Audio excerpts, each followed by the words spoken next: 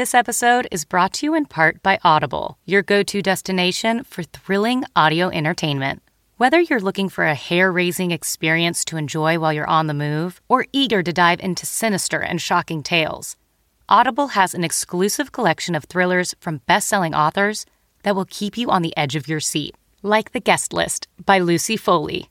Experience stories like never before, where every chilling detail is brought to life by captivating sound design. Plus, as an Audible member, choose one title a month to make yours forever. And now, new members can try Audible free for 30 days. Just visit audible.com/WonderyPod or text WonderyPod to 500-500. That's audible.com/WonderyPod or text WonderyPod to 500-500.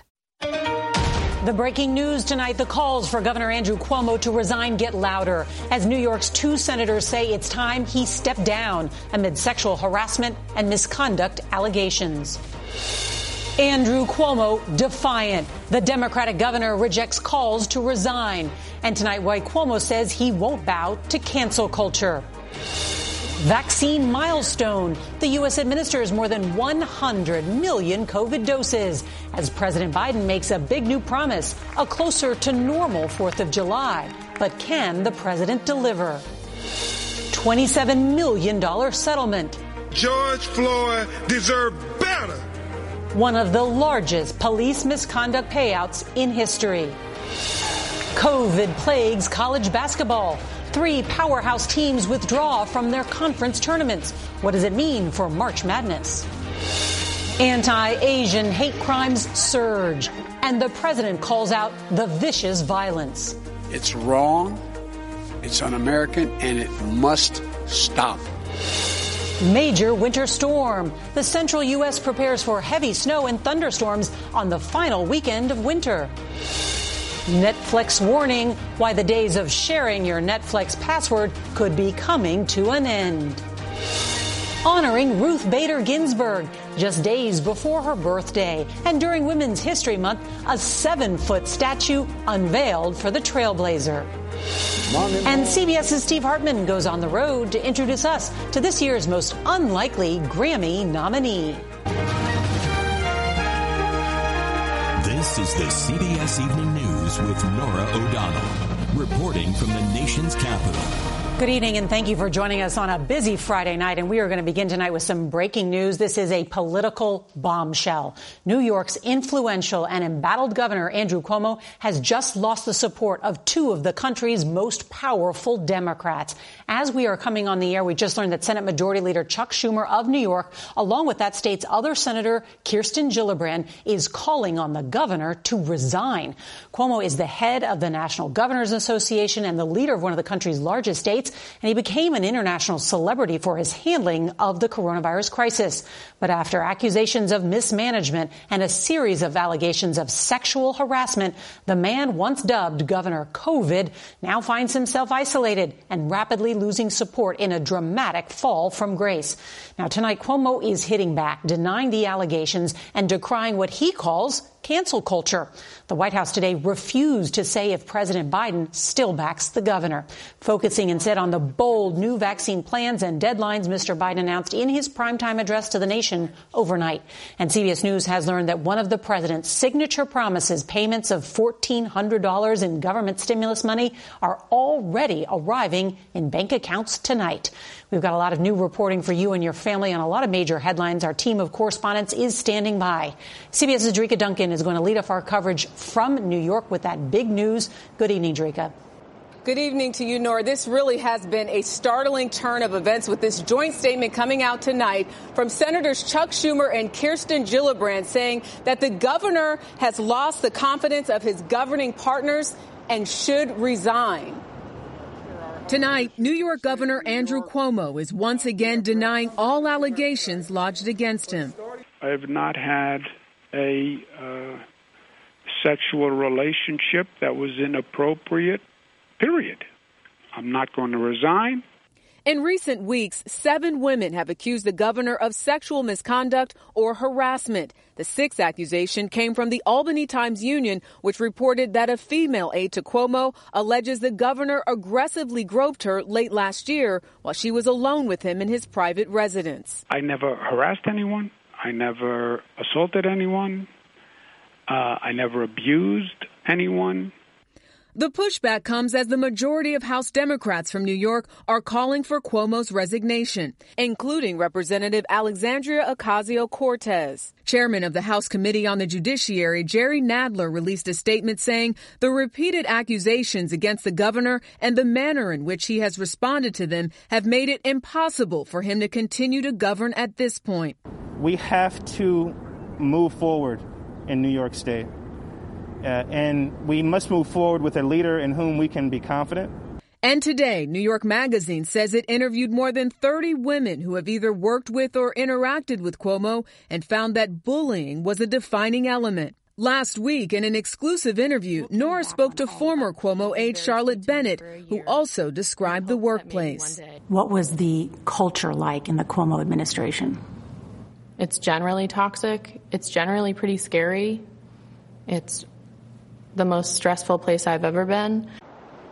Today, Governor Cuomo called out members within his own party that want him to resign by saying they are ignoring the truth and bowing to cancel culture. Norah. Jerika Duncan, thank you. Tonight, the first direct payments from the president's COVID relief plan are hitting bank accounts. But there are questions about whether President Biden will be able to deliver on 2 of his new goals: to make every adult eligible to be vaccinated by May 1st and for the country to be closer to normal by 4th of July. CBS's Nancy Cordes reports tonight from the White House. Here is one of the first direct payments from the IRS. It popped up in a bank account today. The funds still pending for a couple of days. We are showing it's possible to get big, important things done. In the White House Rose Garden, President Biden and a group of socially distanced Democrats celebrated their passage of the law that made those payments possible, the $1.9 trillion American Rescue Plan. This legislation includes the biggest investment in child care since World War II. That's not hyperbole. That's just a fact. Today, governors on the left and right said they can meet Mr. Biden's new directive to make all adults eligible for the vaccine by May 1st, but only if they get more doses. I think getting to the president's objective is absolutely doable, but it's going to require a significant increase in available supply. Federal officials say weekly allocations should grow from 16 million doses now to 24 million by early April. White House COVID coordinator Jeff Zients. The next couple of weeks of supply overall are relatively flat before supply really starts to accelerate towards the end of the month and then into April and into May. The White House announced it will help states handle the surge by doubling the number of pharmacies in the federal vaccine program to more than 20,000, and by authorizing more qualified professionals to administer the vaccine, including dentists, optometrists, and veterinarians. And Nancy Cordes joins us now from the White House. All right, Nancy, the question so many people want an answer to: what if you don't see the stimulus check in your bank account this weekend? The IRS says tonight, Norah, do not be concerned. These payments are going out in batches. And, of course, paper checks are going to take even longer.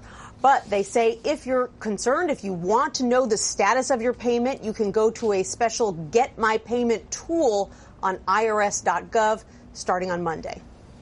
Nancy Cordes, thank you.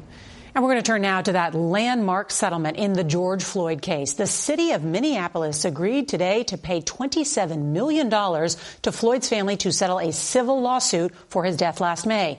The question: could it impact fired police officer Derek Chauvin's murder trial? We get more now from CBS's Jeff Pegues. This was the moment last May.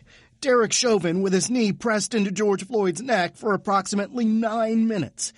It sparked a social justice movement that led to a summer of unrest and murder charges against Chauvin. And now today, a unanimous vote in the Minneapolis City Council. There are 13 ayes. A $27 million settlement for George Floyd's family. On behalf of the entire City Council, offer my deepest condolences to the family of George Floyd. The settlement includes $500,000 for the community at the intersection where Floyd was killed. Floyd family attorney Ben Crump. It sends a message that the unjust taking of black life will no longer be written off as trivial. The $27 million amount is one of the largest known police wrongful death settlements on record. Last year in Louisville, Breonna Taylor's family received just over $12 million after her death in a botched raid. The Floyd settlement was announced on the fourth day of jury selection in Chauvin's trial. So far, 5 men and 2 women have been seated. If a juror should hear that there is a $27 million settlement with the family, the jury has to believe that the city would never pay that kind of money unless Derek Chauvin were guilty. Opening statements in Chauvin's trial are set to begin at the end of the month. Jeff Begay, CBS News, Washington. And there is some more breaking news right now. The U.S. is passing a major milestone, 100 million coronavirus shots administered. But there is also a warning of a possible new surge in COVID cases as more of those states lift restrictions. Texas is fully open for business tonight, and in many places, the masks are off. Here's CBS's Janet Shamlian. It could be a wild weekend in Texas, the first Friday since the state dropped its mask mandate and occupancy limits. A packed dining room expected at Houston's Kindy restaurant, where they're fully open. Masks not required, but recommended. The regulations allow customers to choose their own choice, then we follow that part. A different plan across town at Common Bond Bistro, allowing only 25% capacity, with tables 6 feet apart. We're in the fourth quarter. We think we're going to get to a point soon where we can take off the mask and our employees can be safe. Houston has a problem tonight. It's the only known city nationwide with all concerning COVID variants. There will probably be continued spread of the B.1.1.7 variant here in Houston. We need to get everyone vaccinated as soon as possible.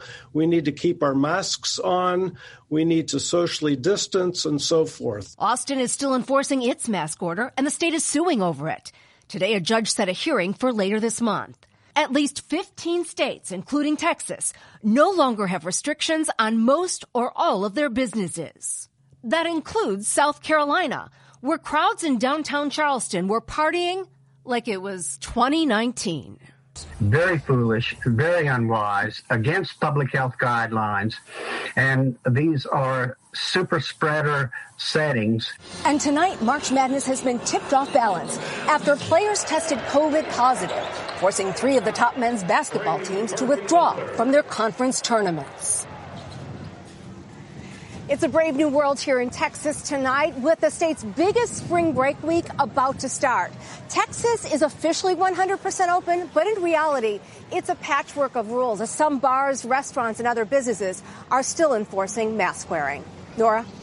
Janet Shamlian, thank you so much. And tonight we were stunned when we learned that the Justice Department says it expects to arrest at least 100 more people in connection with the Capitol attack on January 6th. More than 300 people have already been charged. The investigation, which is still ongoing, is one of the largest in U.S. history. Prosecutors say investigators now have 15,000 hours of body cam and surveillance footage and have received 210,000 tips. We want to turn now to the disturbing surge in attacks on Asian Americans during the pandemic. A new study based on police numbers found attacks increased nearly 150% in 16 of America's largest cities. President Biden made it a point to condemn the attacks during his primetime address. We get more on this from CBS's Weijia Zhang. It's wrong, it's un-American, and it must stop. The advocacy group Stop AAPI Hate has recorded more than 3,000 incidents since the start of the pandemic. On Thursday, 75-year-old Pak Ho died in Oakland, California, after he was knocked to the ground during a robbery. The city's police department said the suspect has a history of victimizing elderly Asian people. Vicious hate crimes against Asian Americans who've been attacked harassed, blamed, and scapegoated. The president has also condemned the racist rhetoric used to describe the virus, a stark contrast from his predecessor. Kung flu, the China virus. I do believe that kind of rhetoric really helped fuel a lot more crimes and attacks. Yunhan Zhang experienced it himself when a man shouting slurs pepper-sprayed Zhang in November at his tea shop in Washington, D.C. Zhang is hopeful that President Biden's message will prevent others from getting hurt. At least now we have a first step. Then with more efforts, we can maybe make a real difference. Lawmakers have introduced new legislation to combat this surge of crimes, including one measure that would direct the Attorney General to create a new position at the Justice Department to review all the cases. Norah? Weijia Zhang, thank you so much. And we could be headed for a wild weather weekend. A tornado was spotted late today, not far from Lubbock, Texas. No reports of injuries, but that could just be the start of things. The Rockies and Central Plains could get between 1 and 3 feet of snow by Sunday, maybe 4 feet in the mountains. The Southern Plains could be hit with tornadoes and hail, while flood watches and warnings stretch all the way from Kansas to Kentucky. A warning tonight to those who share their Netflix account. The streaming service is looking to put an end to that. Netflix is testing a new verification system with a warning message for viewers who log in on another's user's account, letting them know they need to sign up for their own account. And a larger-than-life statue of a larger-than-life Supreme Court justice is standing tall tonight in Brooklyn, New York. The 7-foot-tall bronze statue of Ruth Bader Ginsburg was unveiled today, 3 days before what would have been the Brooklyn native's 88th birthday. Justice Ginsburg died in September from pancreatic cancer. All right, so what comes to mind when you think of the Grammy Awards? Glitz, glamour, parties? Well, not for one nominee. He's happy right where he is, playing the blues. Here's CBS's Steve Hartman on the road. About 2,000 miles from L.A., where the red carpet turns to dust, we found this year's most unlikely Grammy nominee. Every day, 73-year-old Jimmy Duck Holmes and his biggest fan welcome customers to Jimmy's Blue Front Cafe and Juke Joint in Bentonia, Mississippi.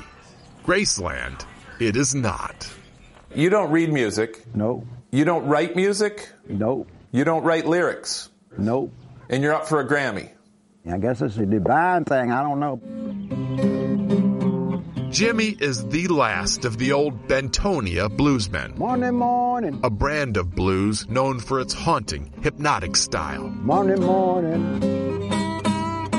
For decades, Jimmy has played mostly here at the Blue Front. I said every. But a couple years ago, his friend and manager planned a trip to Tennessee for what Jimmy thought was a sightseeing tour.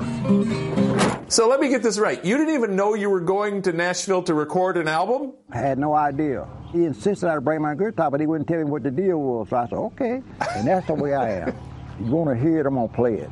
And that's how this old-time blues pioneer ended up next to this 8-time Grammy-winning musician and producer named Dan Auerbach. He just sits down and he starts playing, and songs start coming out. So you just made the whole thing up as you went? Completely. This was a beautiful moment that I was lucky enough to be a part of, really. It was also a moment that will never be repeated. How's that now, Papa? Jimmy never plays the same song the same way twice. My papa, my mama. The record, Cypress Grove, is up for Best Traditional Blues Album. If you win this Grammy, are you worried it's going to go to your head? My head is like a concrete floor. It don't swell. Can't swell it. If anything, Jimmy says it will only make him more humble. When you got something that you can share, that's an honor. The honor of sharing a gift. Jimmy says that's more than enough to keep him endlessly happy. Singing the blues. Every Steve Hartman, CBS News. On the road. Such a gift. And now I'm rooting for Jimmy to win. You can watch the Grammys Sunday night right here on CBS. Sunday on 60 Minutes, Dr. John LaPook takes us inside the lab where scientists are racing to sequence new coronavirus variants. And a reminder, if you can't watch the CBS Evening News live, don't forget to set your DVR so you can watch us later. That's tonight's edition of the CBS Evening News. I'm Norah O'Donnell. Have a great weekend. See you Monday. Good night.